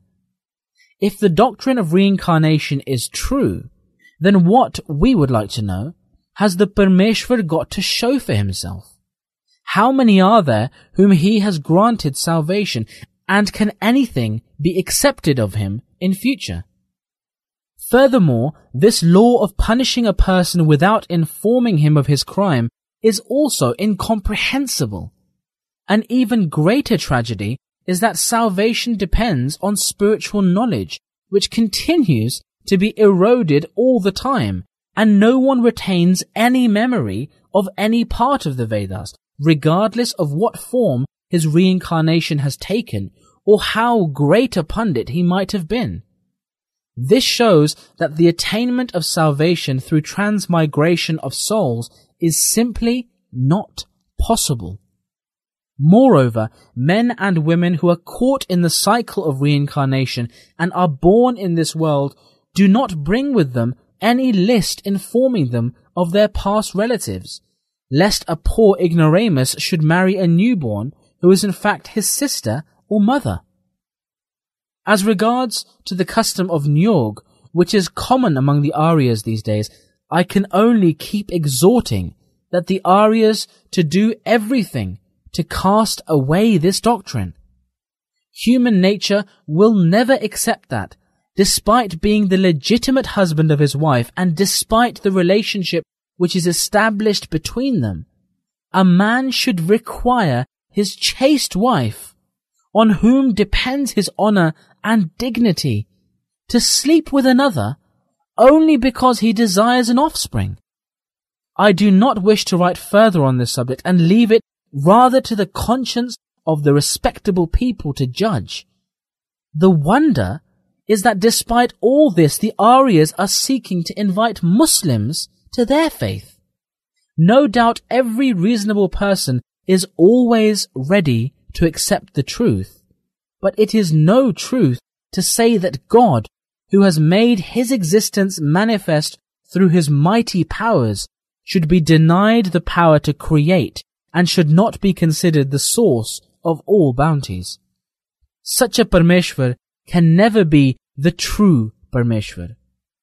It is through God's power that man has been able to recognize him. If he ceased to have any power, and, like us, he too should stand in need of material means, no one would ever be able to recognize him. Moreover, it is due to God's favors and bounties that he is considered worthy of worship. If he was not the creator of souls and did not possess the power to bestow his grace and favor unless a person did something to deserve it, how would such a Parmeshwar be considered worthy of worship? On reflection, we find that Aryas have not presented a decent image of their religion. They consider Parmeshwar to be so powerless and so malicious that even after punishing the souls for millions of billions of years, he does not grant them eternal salvation, and his wrath is never appeased. With their belief in Nyog, the Aryas have also stigmatized their national culture and attacked the honor of helpless women. They have caused shameful mischief both with regard to the rights of God and the rights of man. This creed is very close to atheism for having rendered God powerless, and in the context of Nyog, it is very close to an unmentionable class of people. It is with an aching heart that I am compelled to say that while most Aryas and Christians are in the habit of unjustly attacking the true and perfect tenets of Islam, they are totally unmindful of improving the spiritual condition of their own religion. Religion does not teach the vilification of holy men, prophets, and messengers, for such things are against the very purpose of religion, which is that one should cleanse oneself of all evil, enable one's spirit to lie forever prostrate at the threshold of God Almighty, and become so imbued with conviction, love, true knowledge, truth, and faithfulness that a genuine transformation is effected and a heavenly life is attained in this very world. But how can true righteousness be attained through doctrines which say, for example, that it is enough merely to believe in the blood of Jesus to attain salvation? What kind of purification is this which does not require any effort on the part of a person to purify himself? The fact is that true purity is attained only when one truly repents of a sinful life and strives to attain a life of piety, for which 3 conditions are required. First, a solemn resolve and a concerted effort to get rid of sinful life as far as it lies in one's power. The second condition is prayer. One should always beseech God that he may rid him of the sinful life with his own hand, and kindle such a fire in his heart as may reduce all evil to ashes, and grant him such power that he may be able to overcome all carnal desires. He should keep imploring God until the time comes when a divine light descends upon his heart and a bright ray falls upon his being to dispel all darkness, to eliminate his weaknesses, and to bring about a righteous change in him. For prayer undoubtedly has great power. If the dead can be brought back to life, it is only through prayer. If captives can win freedom, it is only through prayer. If the impure are to be purified, it can only be done through prayer. But to pray is akin to dying. The third condition is to keep the company of the righteous and the perfect ones, because one lamp lights another. These are the only three ways of achieving emancipation from sin. And when these three conditions are met, they are ultimately blessed with divine grace. Otherwise, we would only be deceiving ourselves by imagining that we have attained freedom from sin by our belief in redemption through the blood of Jesus. The fact is that man has been created for a much greater purpose. Mere abstinence from sin is no great achievement. So many animals do not commit any sin. Can they claim to be perfect? Can we expect to be rewarded by a person just because we have done him no harm? No. Indeed, it is the sincerely rendered services which make one deserving of reward. The service man has to render towards God is to belong to him alone, to forsake the love of everything else for his love, and to surrender his own will to the will of God. The Holy Quran illustrates this with a wonderful example. No believer can achieve perfection until he has partaken of two elixirs. The first is the elixir that cools down the love of sin, named by the Holy Quran as the elixir of camphor. And the second elixir, which fills the heart with the love of God, is described by the Holy Quran as the elixir of ginger. It is a pity that the Christians and the Aryas did not follow this path. The Aryas are of the view that whether or not one repents, sin has to be punished by the torment of countless cycles of transmigration. The Christian concept of deliverance from sin has already been described above. Both these groups have digressed from the truth. They have left behind the door they were supposed to enter and have strayed far into the wilderness. So far I have addressed the Aryas, but the state of Christians who are trying hard to spread their religion all over the world is far more deplorable. Today, while the Aryas are trying somehow to get rid of their old polytheistic creed of creature worship, the Christians, on the contrary, are trying to convert not only themselves, but the entire world to creature worship. In an arbitrary and authoritarian manner, they project the Messiah as God. There is no reason whatsoever to believe that he possessed any special power which other prophets did not. In fact, some prophets have shown even greater miracles than him. His frailties testify that he was only a human. He never made any claim on the basis of which he can be considered a claimant of divinity. All his sayings, which are supposed to prove his divinity, are merely taken out of context. For thousands of such figures of speech have also been used regarding other prophets, and no reasonable person would argue that they prove the divinity of these prophets.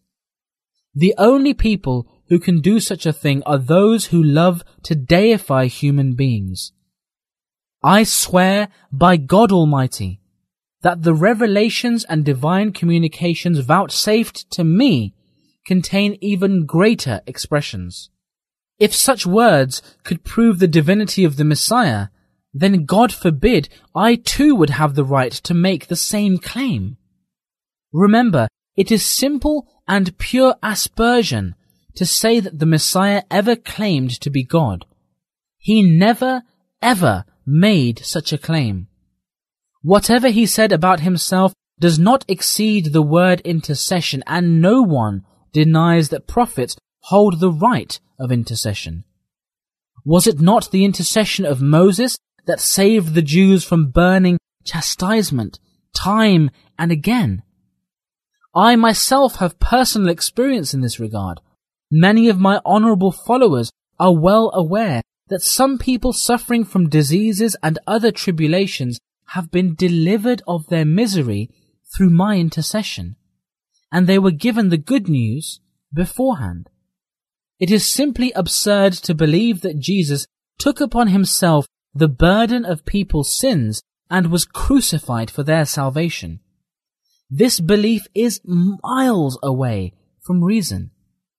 It is also against the divine attributes of equity and justice to say that one man should commit the sin, while punishment should be awarded to another. This doctrine is nothing less than a bundle of errors. It does not behove rational men to abandon the one God who has no partner and start worshipping his creatures. To believe that there are three independent and perfect persons in the Trinity who are equal in power and glory, and then to combine them into one perfect God, is the kind of logic which is peculiar only to the Christians. It is all the more lamentable that the purpose for which this novel plan was made, i.e. redemption from sin and deliverance from a life of filth, was never realized. To the contrary, before the doctrine of atonement, the disciples were pure-hearted, had nothing to do with this world and its riches, were not defiled by the evils of this life, nor strived after worldly gains. Alas, where did such pure and devout hearts disappear to after the atonement? It is even more so in this age. The more stress is laid on the doctrine of atonement and the blood of Jesus, the greater is the enchantment of the Christians with the mundane. Indeed, like a man in stupor, most of them are engrossed day and night in their earthly pursuits. The other sins rampant in Europe, like alcoholism and illicit sex, are too obvious to require any mention. I shall conclude my address after submitting a brief discourse in support of my claim. Honourable audience, may God Almighty open your hearts to the reality, and may He inspire you with the ability to see the truth. You might know that it is enough reason to follow a prophet, a messenger, or an elect of God who is commissioned for the reformation of mankind, if what he says is the truth and does not suffer from deceit or fraud, since human reason does not require miracles to accept the truth. But as man is naturally susceptible to doubts and suspicions, he may suspect that the claimant is motivated by some selfish motive, or is himself a victim of delusion, or is trying to deceive others.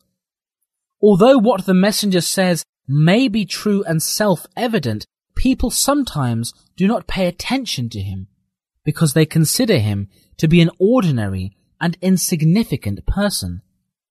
Sometimes the temptations of one's baser self are so overwhelming that even if a person understands the message to be true, he is so overwhelmed by the impure passions of the baser self that he finds himself unable to follow the path which the preacher and the guide wishes him to tread, and at times his own inherent weakness holds him back. This is why divine wisdom has made it essential that those who are chosen by God should be accompanied by signs of his succor. Such signs are manifested in the form of divine mercy and at times in the shape of divine chastisement. And it is because of such signs that the chosen ones are known as Bashir and Nazir. But only such believers partake of these signs of mercy, as do not show arrogance at the command of God, and do not look down upon the messengers of God with disdain and contempt. They recognize them with their God-given intuition, and holding fast to the path of righteousness are not over-obstinate, nor do they shun these messengers out of worldly pride or a false sense of dignity. Instead, when they realize that a person has appeared at the appropriate time, in keeping with the example of prophets, and that he beckons people towards God, and that in all likelihood the message is true, and that in him are present the signs of divine succor, righteousness, and honesty, and that judged by the traditions of past prophets, his word or deed does not admit of any objection, they believe in him. There are indeed some fortunate ones who recognize at a glance that his is not the face of a liar or a pretender. It is for such that signs of mercy are manifested. By keeping constant company with the truthful and attaining the power of faith and bringing about positive change in their own selves, they continue to witness ever fresh signs. All truths and verities, all forms of divine succor, as well as revelations about the unseen and unknown, constitute for them divine signs. Due to their fine sense of discernment, they sense the most intricate and obscure signs of divine succor in favor of the messenger, and are apprised of the smallest and subtlest of signs. As against these, however, there are others who are not fortunate enough to partake of the signs of divine grace. The people of Noah, for instance, derived no benefit from any kind of miracle except the miracle of the deluge, which drowned them. The people of Lot, too, did not benefit from any miracle until the earth was made to crumble under their feet and stones were showered upon them. In this age, God has appointed me in the same manner, but I notice that the majority of people these days are like the people of Noah in their dispositions. Many years ago, 2 signs testifying to my truth had appeared in the heavens in keeping with the prophecy reported by the family of the Holy Prophet sallallahu alaihi wasallam. The prophecy was that when the Imam of the latter days appears, 2 signs shall appear for him which have never appeared for anyone before him. An eclipse of the moon will occur in the month of Ramadan on the first of the usual nights for lunar eclipse, and in the same month of Ramadan, an eclipse of the sun shall also occur on the second day of the 3 days peculiar to solar eclipses. Both Sunnis and Shiites are agreed on this prophecy. It was written that since the creation of the world, such eclipses have never occurred on these given dates, in the presence and during the ministry of one claiming to be the Imam. Yet this is exactly what was prophesied to happen in the time of the Imam of the latter days, and this sign was to be specific to him. This prophecy is recorded in books published 1,000 years ago, but when the prophecy was fulfilled after I made my claim of being the Imam, no one acknowledged it, and not a single person pledged allegiance to me after witnessing the fulfillment of this glorious prophecy. Instead, they began abusing and ridiculing me more than ever before. They named me Dajjal, Antichrist, Kafir, and a great liar, etc. This prophecy was treated in such manner because it did not augur divine chastisement. Rather, it was divine grace that had vouchsafed a sign in advance. But people did not derive any benefit from this sign, and their hearts did not show any inclination towards me, as if it was no sign at all, but only a worthless prophecy. Thereafter, when the mischief of the disbelievers exceeded all limits, God manifested a sign of chastisement, just as it had been recorded in the books of the prophets. This sign of divine chastisement is the plague, which has been eating away this country for some years, and against which no human strategy has been of any avail. The tiding of this plague is present in the Holy Quran in clear terms. Allah says, وَإِن مِّن قَرِيَةٍ إِلَّا نَحْنُ مُهْلِكُوهَا قَبْلَ يَوْمِ الْقِيَامَةِ أَوْ مُعَذِّبُوهَا عَذَابًا شَدِيدًا. There is not a township, but we shall destroy it before the day of resurrection, or punish it with a severe punishment. Surah Bani Israel, chapter 17, verse 59. This means that some day before doomsday, a severe pestilence shall strike, and some villages shall be totally wiped out, while others shall revive after suffering to an extent. Similarly, God Almighty says in another verse, which is translated as follows, "When the sentence is passed against them, we shall bring forth for them a worm out of the earth, which shall injure them, because people did not accept our signs." Surah Naml, chapter 27, verse 83. Both these verses are present in the Holy Quran and contain a clear prophecy about the plague, because the plague too is caused by a germ, though earlier physicians did not know it.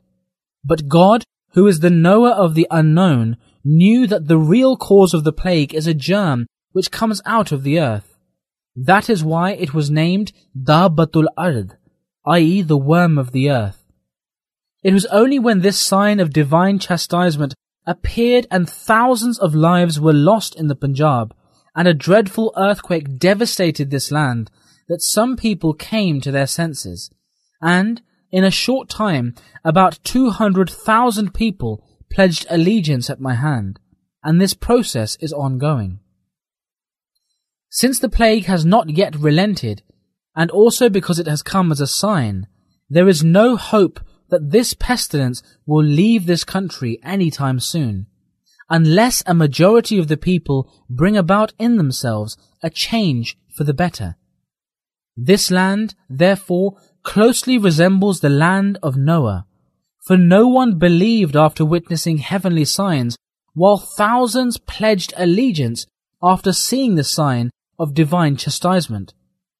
Past prophets have also spoken about the sign of the plague. It is also recorded in the Gospels that a pestilence will break out when the promised Messiah appears. Wars which are currently being fought have likewise been mentioned.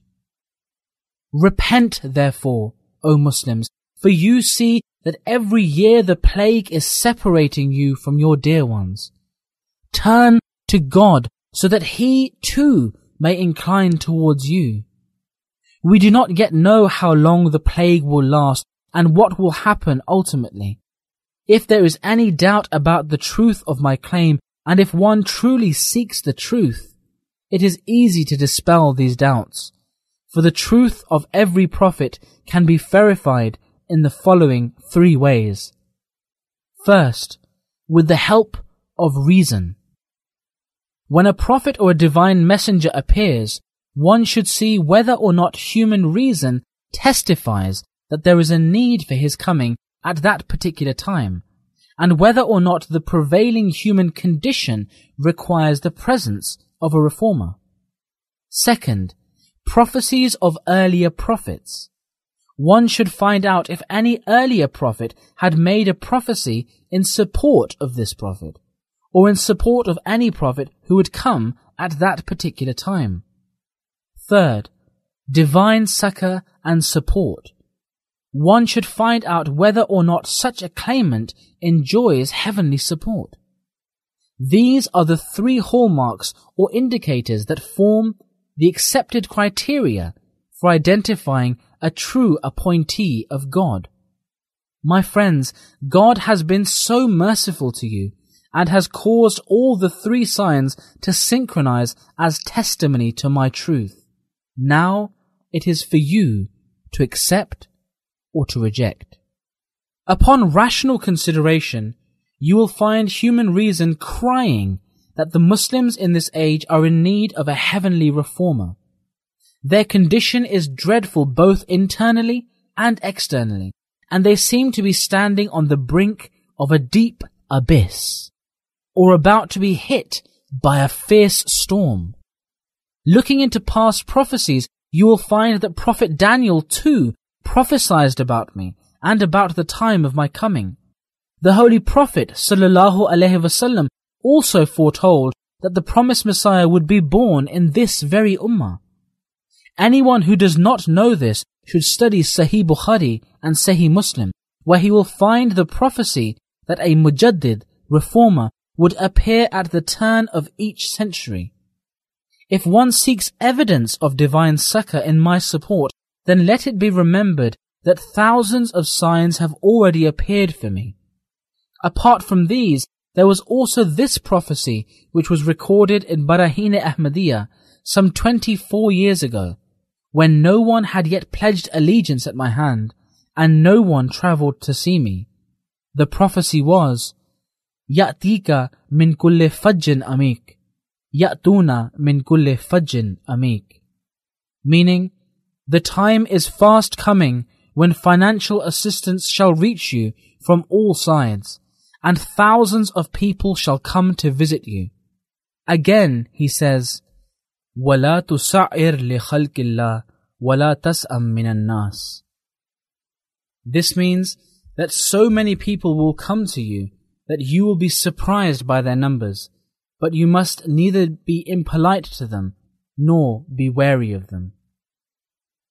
Dear people, though you may not know the number of people who have visited me in Qadian, and how graphic was the fulfillment of this prophecy, you must at least have noticed how thousands gathered at the railway station to welcome me at my arrival in this city, and how hundreds of men and women pledged allegiance at my hand.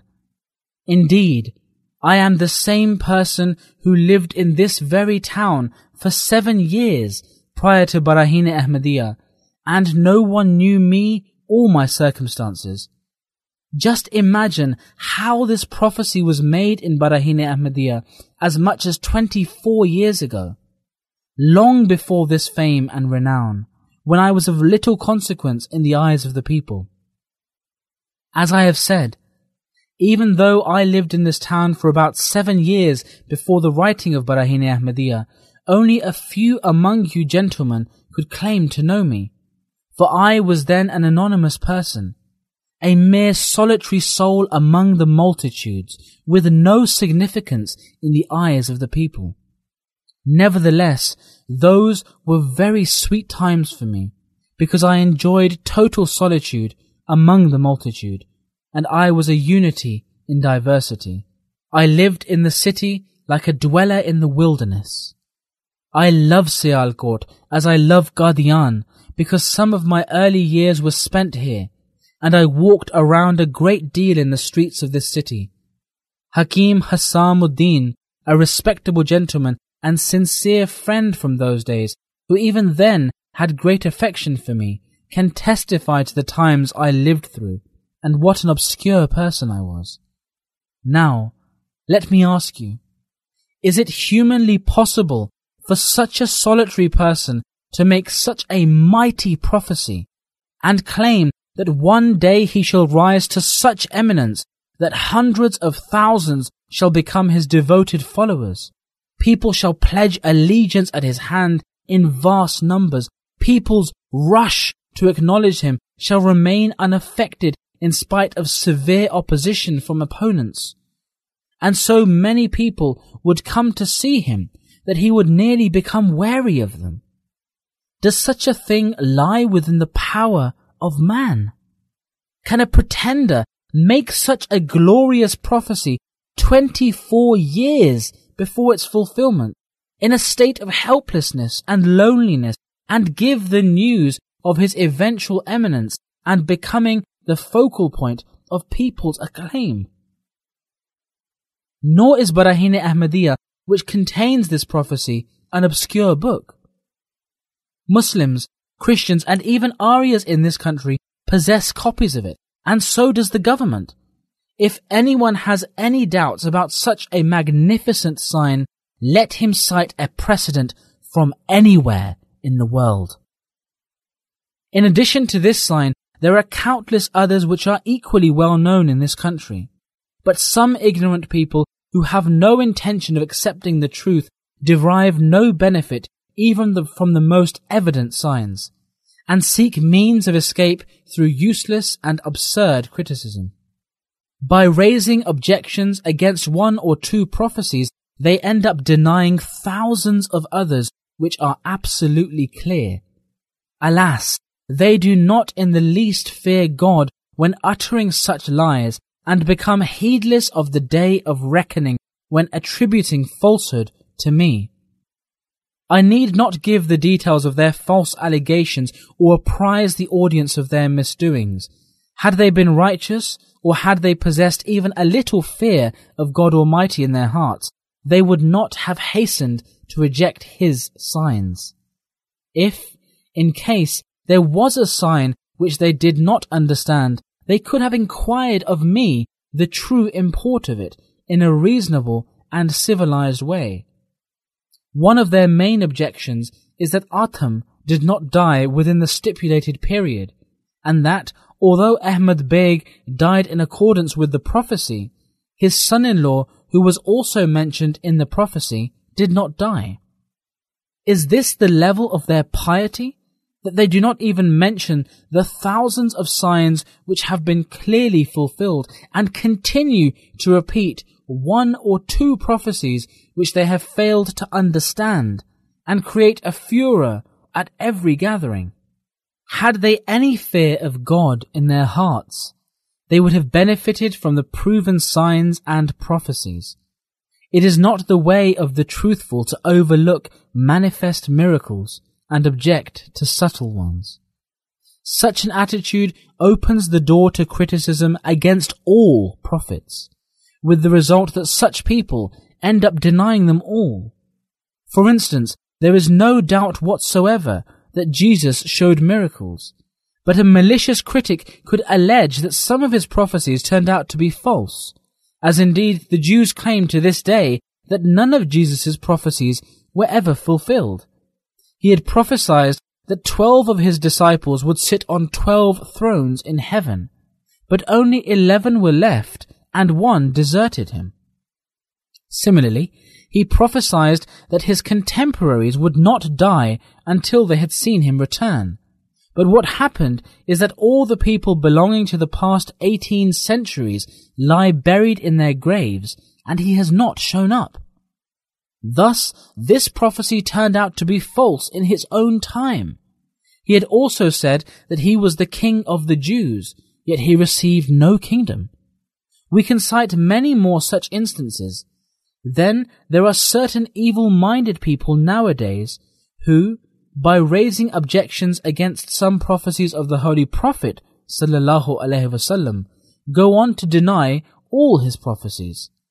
Some of them quote the episode of Hudaybiyah. If these people really take such objections seriously, it is no use worrying about them.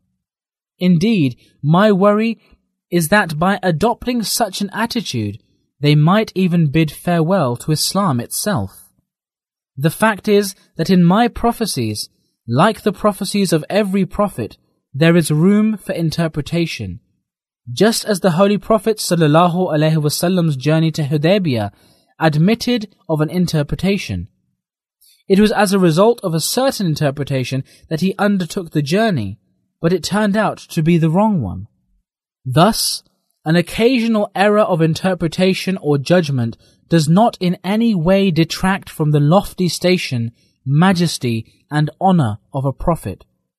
If it is said that such a thing compromises the integrity of a prophet, the answer is that a prophet's integrity suffers no such loss if we consider the vast number of prophecies that are accurately fulfilled. Sometimes a prophet receives a solitary and abstract revelation, and at other times something is revealed clearly and repeatedly.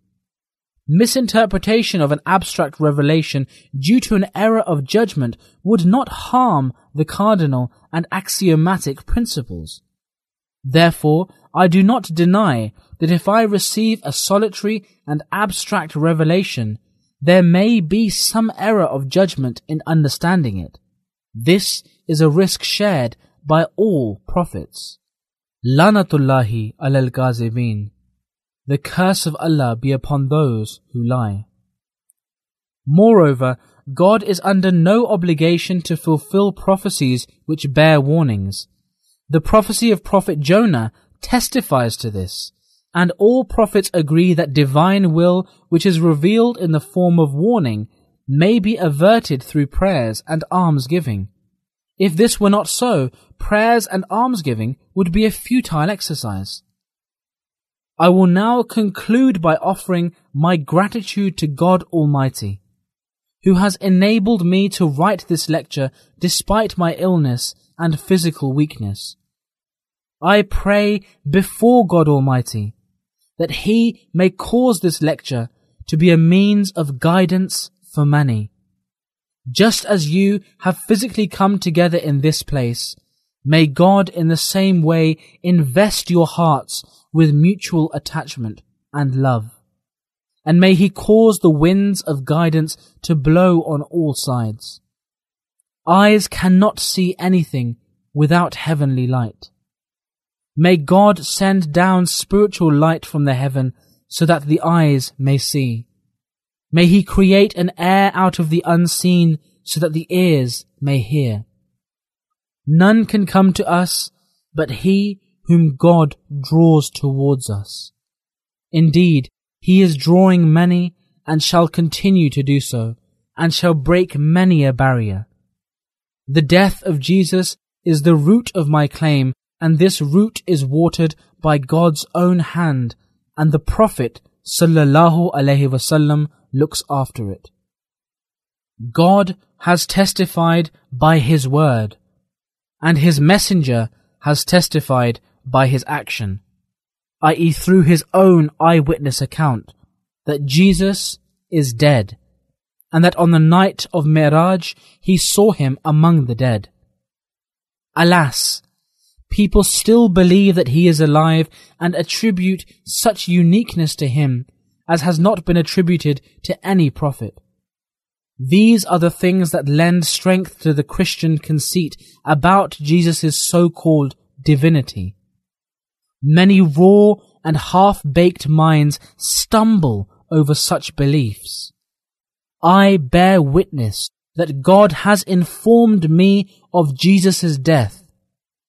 Bringing Him back to life now would be the doom of Islam. Holding on to this belief now is a sheer waste of time and effort. The first ever consensus, ijma', in Islam was to the effect that not a single prophet from the past was alive. This is also evident from the verse, مَا مُحَمَّدٌ إِلَّا رَسُولٌ قَدْ خَلَتْ مِنْ قَبْلِهِ الرُّسُلُ.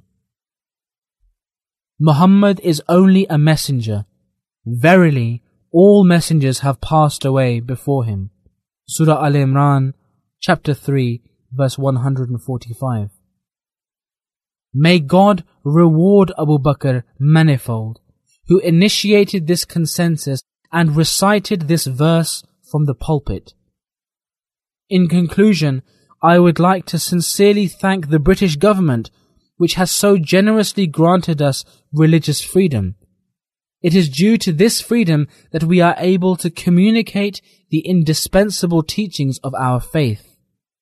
This is not a trivial benefit over which we should thank the government only casually.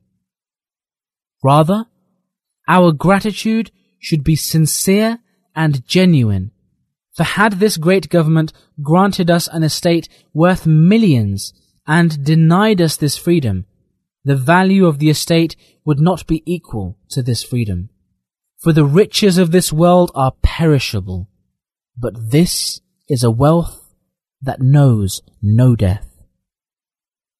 I exhort all members of my Jamaat to be sincerely thankful to this kind government, because if one is not grateful to man, he is also not grateful to God. He alone is righteous, who just as he is grateful to God Almighty, is also grateful to man. For it is through him that he has received many of the bounties of the true benefactor. Peace be on him who follows the guidance. Mirza Ghulam Ahmad of Qadian, Sialkot, Tuesday, November 1st, 1904. It is the command of heaven, and I convey it to earth. What will I do if I hear it and communicate it not? I am the appointed one. What choice do I have? If you have anything to say it to the Lord and Master. Alas, this assemblage of friends recognizes me not, but they will do so when I have left this earth. Every night I suffer 1,000 agonies for the sake of my people. O my Lord, deliver them from this time of turmoil. Every path that they choose apart from my path leads to nowhere. Unlucky is the person to whom a worthless thing appears valuable. Next to God, I am inebriated with the love of Muhammad. If this be disbelief, then by God, I am a great disbeliever. My dear, my soul has melted and suffered out of concern for your faith. But strangely enough, I am a disbeliever in your eyes. O my Lord, wash away this lethargy of theirs with the water of my eyes, for this day my bedding is soaked in this grief. May my life be sacrificed in the path of the faith of Muhammad. This indeed is my heart's desire, if only I am fortunate enough to realize it. End of part 2.